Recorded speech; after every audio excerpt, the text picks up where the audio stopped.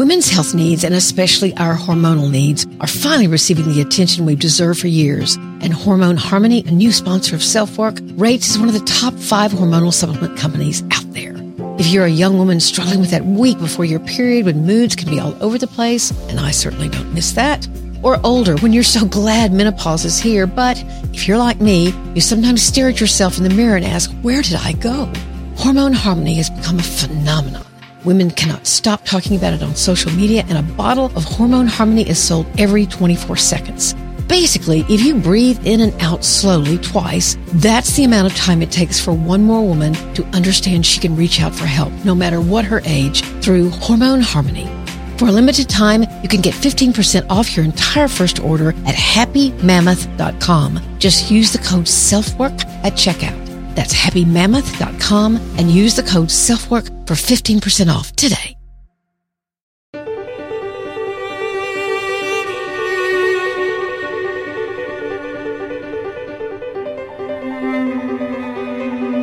This is SelfWork, and I'm Dr. Margaret Rutherford.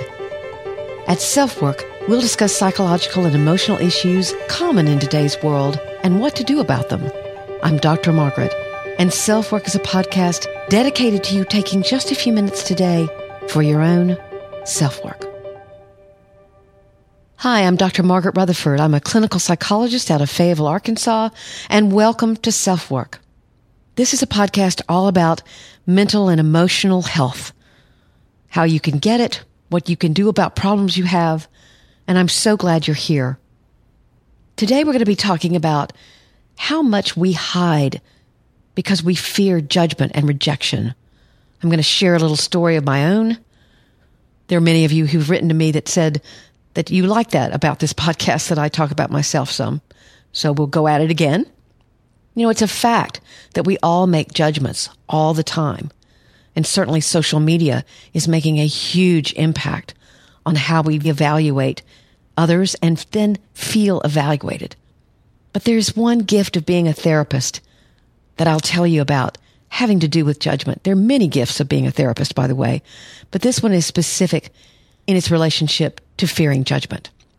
Then I've learned 2 things that if you believe them, they will greatly reduce your own fear of judgment.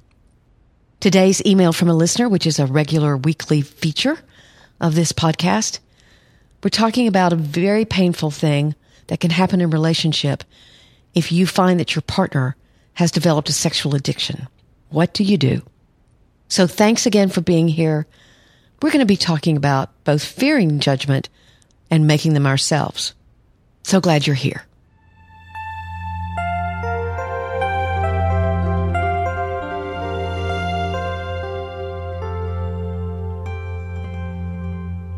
Back in 1992, I moved back to Arkansas. I had grown up in a small town in Arkansas, southern Arkansas to be exact. We moved back to Arkansas from Texas, where I'd been living for 13 or 14 years.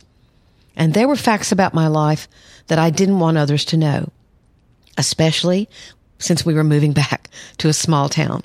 And I'd grown up in a small town. And I knew about small towns, meaning everybody knows everybody else's business. So my own little inner voice chided, "You'll be judged if people know you've been divorced twice." My plan was to keep that information very close to the vest. I wouldn't lie about it if someone asked, but I wouldn't freely offer those particular details of my background, or so I thought. Frankly, I was afraid of what other people would think. I was ashamed. I was nervous about not being seen as a successful person, and certainly not a competent therapist. What does she think she's doing? Trying to help others when her own life has been so messy. It's true that we can hear a fact about someone else and make a snap judgment. There'll be some people who might learn of my divorces, for example, and never darken my door. We have to make judgments. We make decisions about other people, whether we feel drawn to them or not. And we actually feel drawn to people who are making similar decisions as we are. They look like us. They talk like us. We reject people who don't, or we're just not drawn to them. Even if being really different is what we're drawn to, and we like to think of ourselves as being very different, we'll be drawn to people who seem different. This dynamic even goes into who we're attracted to sexually. Studies show that we're sexually drawn to those that look like us or our opposite sex parent. So if your wife looks like your mother, there's a reason for that. What I think is a fascinating aspect of our current culture is the prevalence now of social media. Social media has increased our exposure to judgment. Think about it. We give thumbs up and thumbs down on things. We vote on TV shows. We like things on Facebook or Snapchat. We share what we like. So we're much more aware of other people's opinions. We see what they like. They see what we like. And it's hard to get away from the idea that you're being evaluated. If you post something on Facebook, for example, how many likes are you going to get?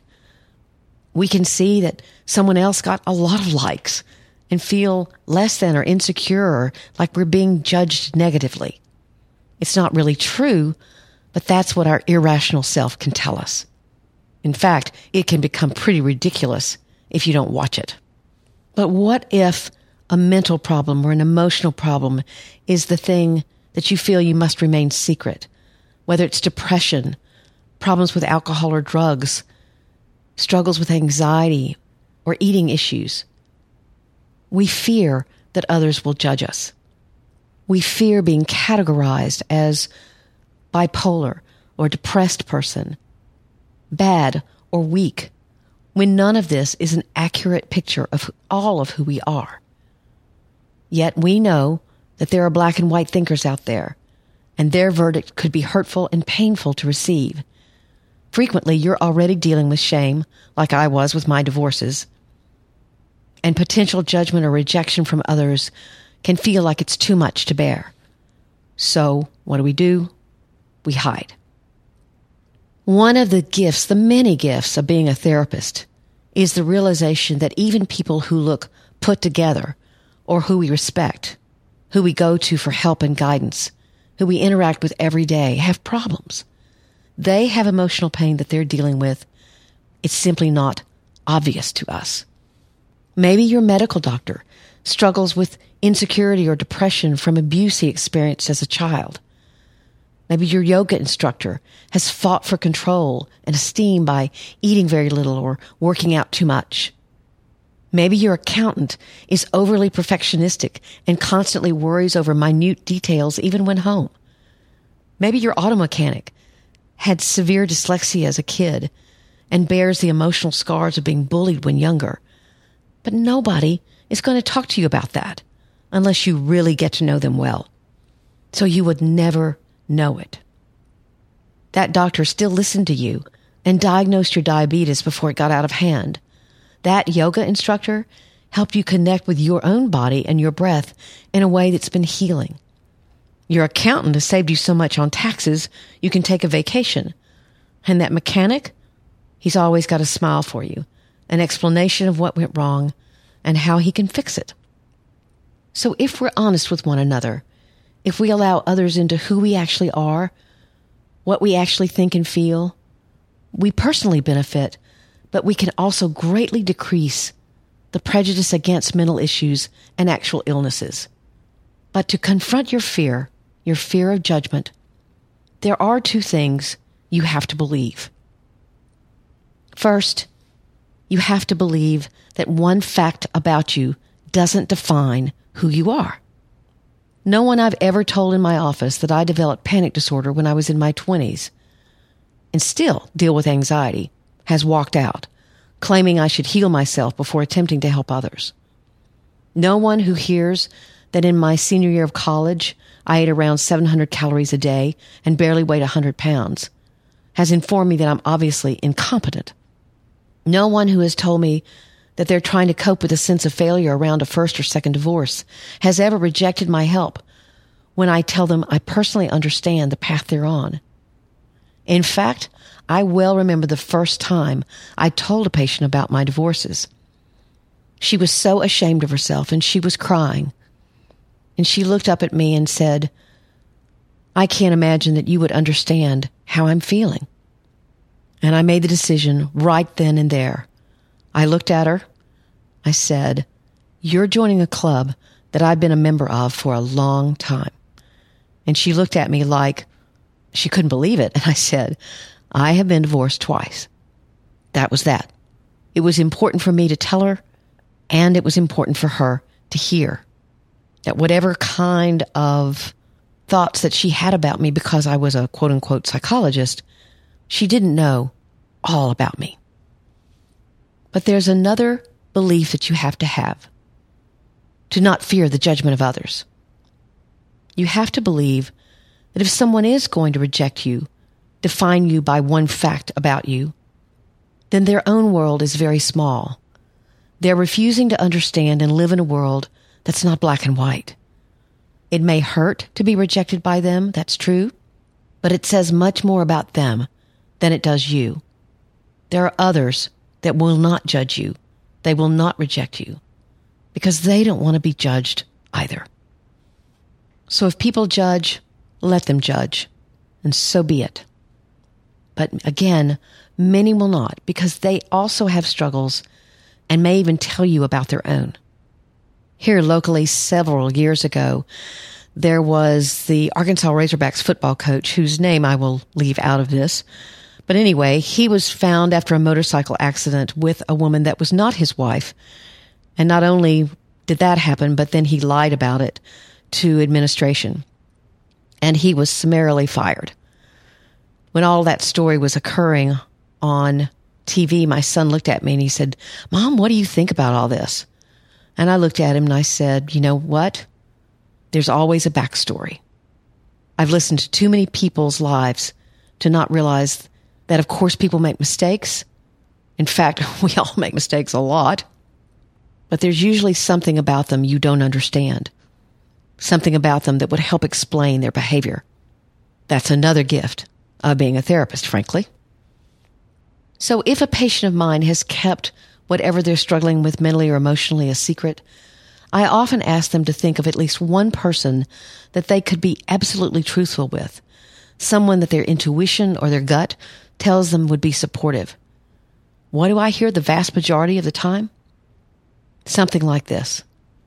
When I began talking about my sadness and my fight to even get out of bed, sure enough, her husband had felt the same way years before. Or, I had no idea that his brother had been hospitalized. We sat, had coffee, and talked about it. Or, she so got my story because she told me that she'd been to therapy due to what happened to her as a child. There are things you don't know.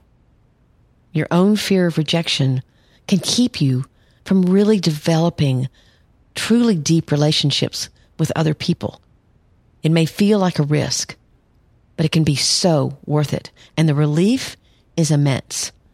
You can be known and accepted for who you are.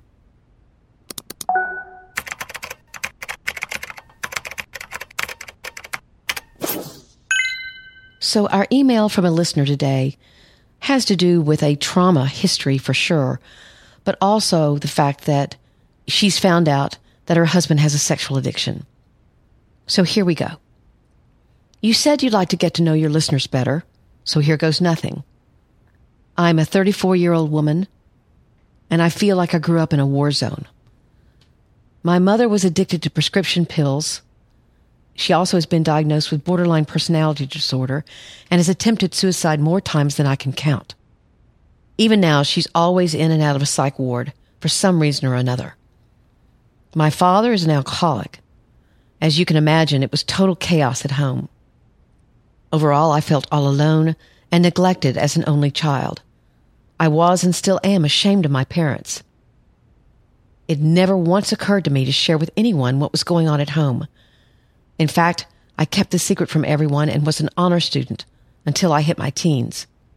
My parents separated when I was a teenager, and at that point, I spiraled out of control. I experimented heavily with drugs and alcohol and became very promiscuous. That didn't last very long, though, because ultimately, I knew I'd hate myself if I ever turned out to be even a little bit like my parents. I cleaned myself up morally and spiritually, and I felt like I started to get a handle on things. I fell in love with my husband and got married at 19. The first couple of years were bliss. We had no idea why everyone warned us about the first year or marriage. Unfortunately, only a few years later, my problems caught up with me, and I was diagnosed with depression and PTSD. I see a therapist regularly, and they've helped me work through a lot. I still have a lot of trust issues, though, and almost never open up about what's really going on with me.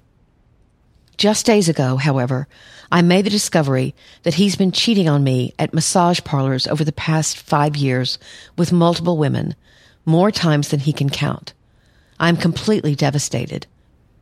Not only that, but he's also admitted to a porn addiction and claims he thinks he's an alcoholic. Before I found out about the cheating, I guess what concerned me most was the wall that he'd built around himself. For a while now, he and I have both suspected that he may have perfectly hidden depression. He's always had an obsession with looking perfect to others. I kicked him out immediately when I found out, and I'm currently seriously contemplating divorce. I guess my question is, how do I cope? What factors do I take into consideration to make an impossible decision? How can I ever trust him again? What should I be looking for in him at this time? I will ask these questions of my own therapist, but I just feel like the more help I can ask for, the better. Wow, what a discovery, right? Very, very difficult. So I write back. There is so much in what you write, and thank you for sharing your history with me. I'm obviously struck by your own resilience and ability at a very young age to understand your reactions and try not to recreate problems that your parents had. And those problems were significant and painful for you. It sounds as if much has been good between you and your husband, and you're reeling from what you've discovered. I'm glad you've already established a relationship with a therapist who can help you. The fact that you've been diagnosed with depression and PTSD isn't surprising, given what you experienced.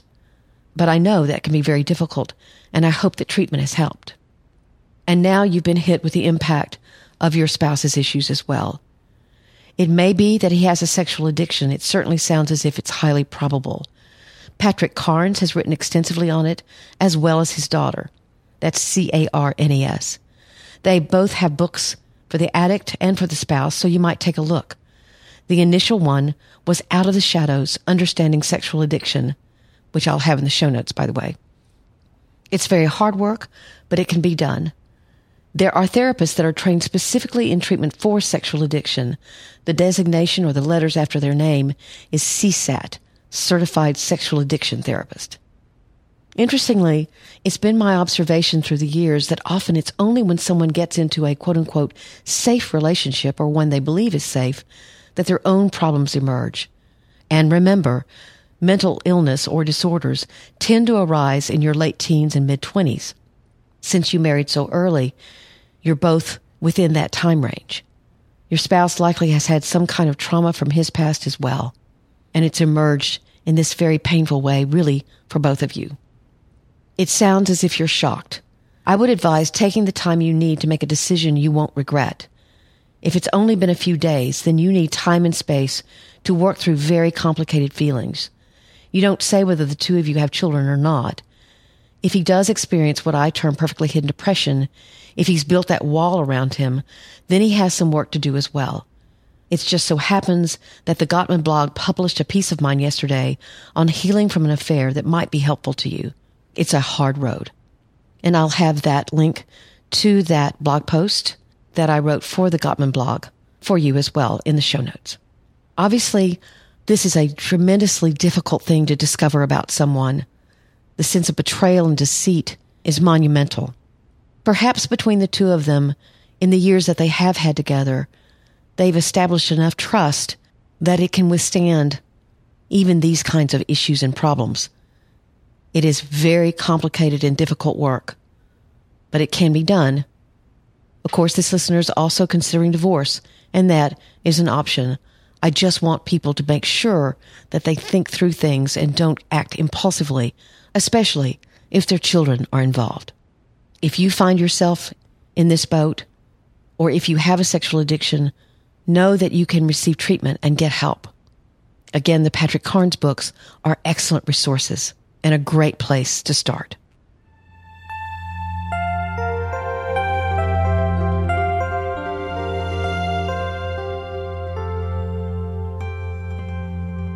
Thank you so much for listening today to SelfWork.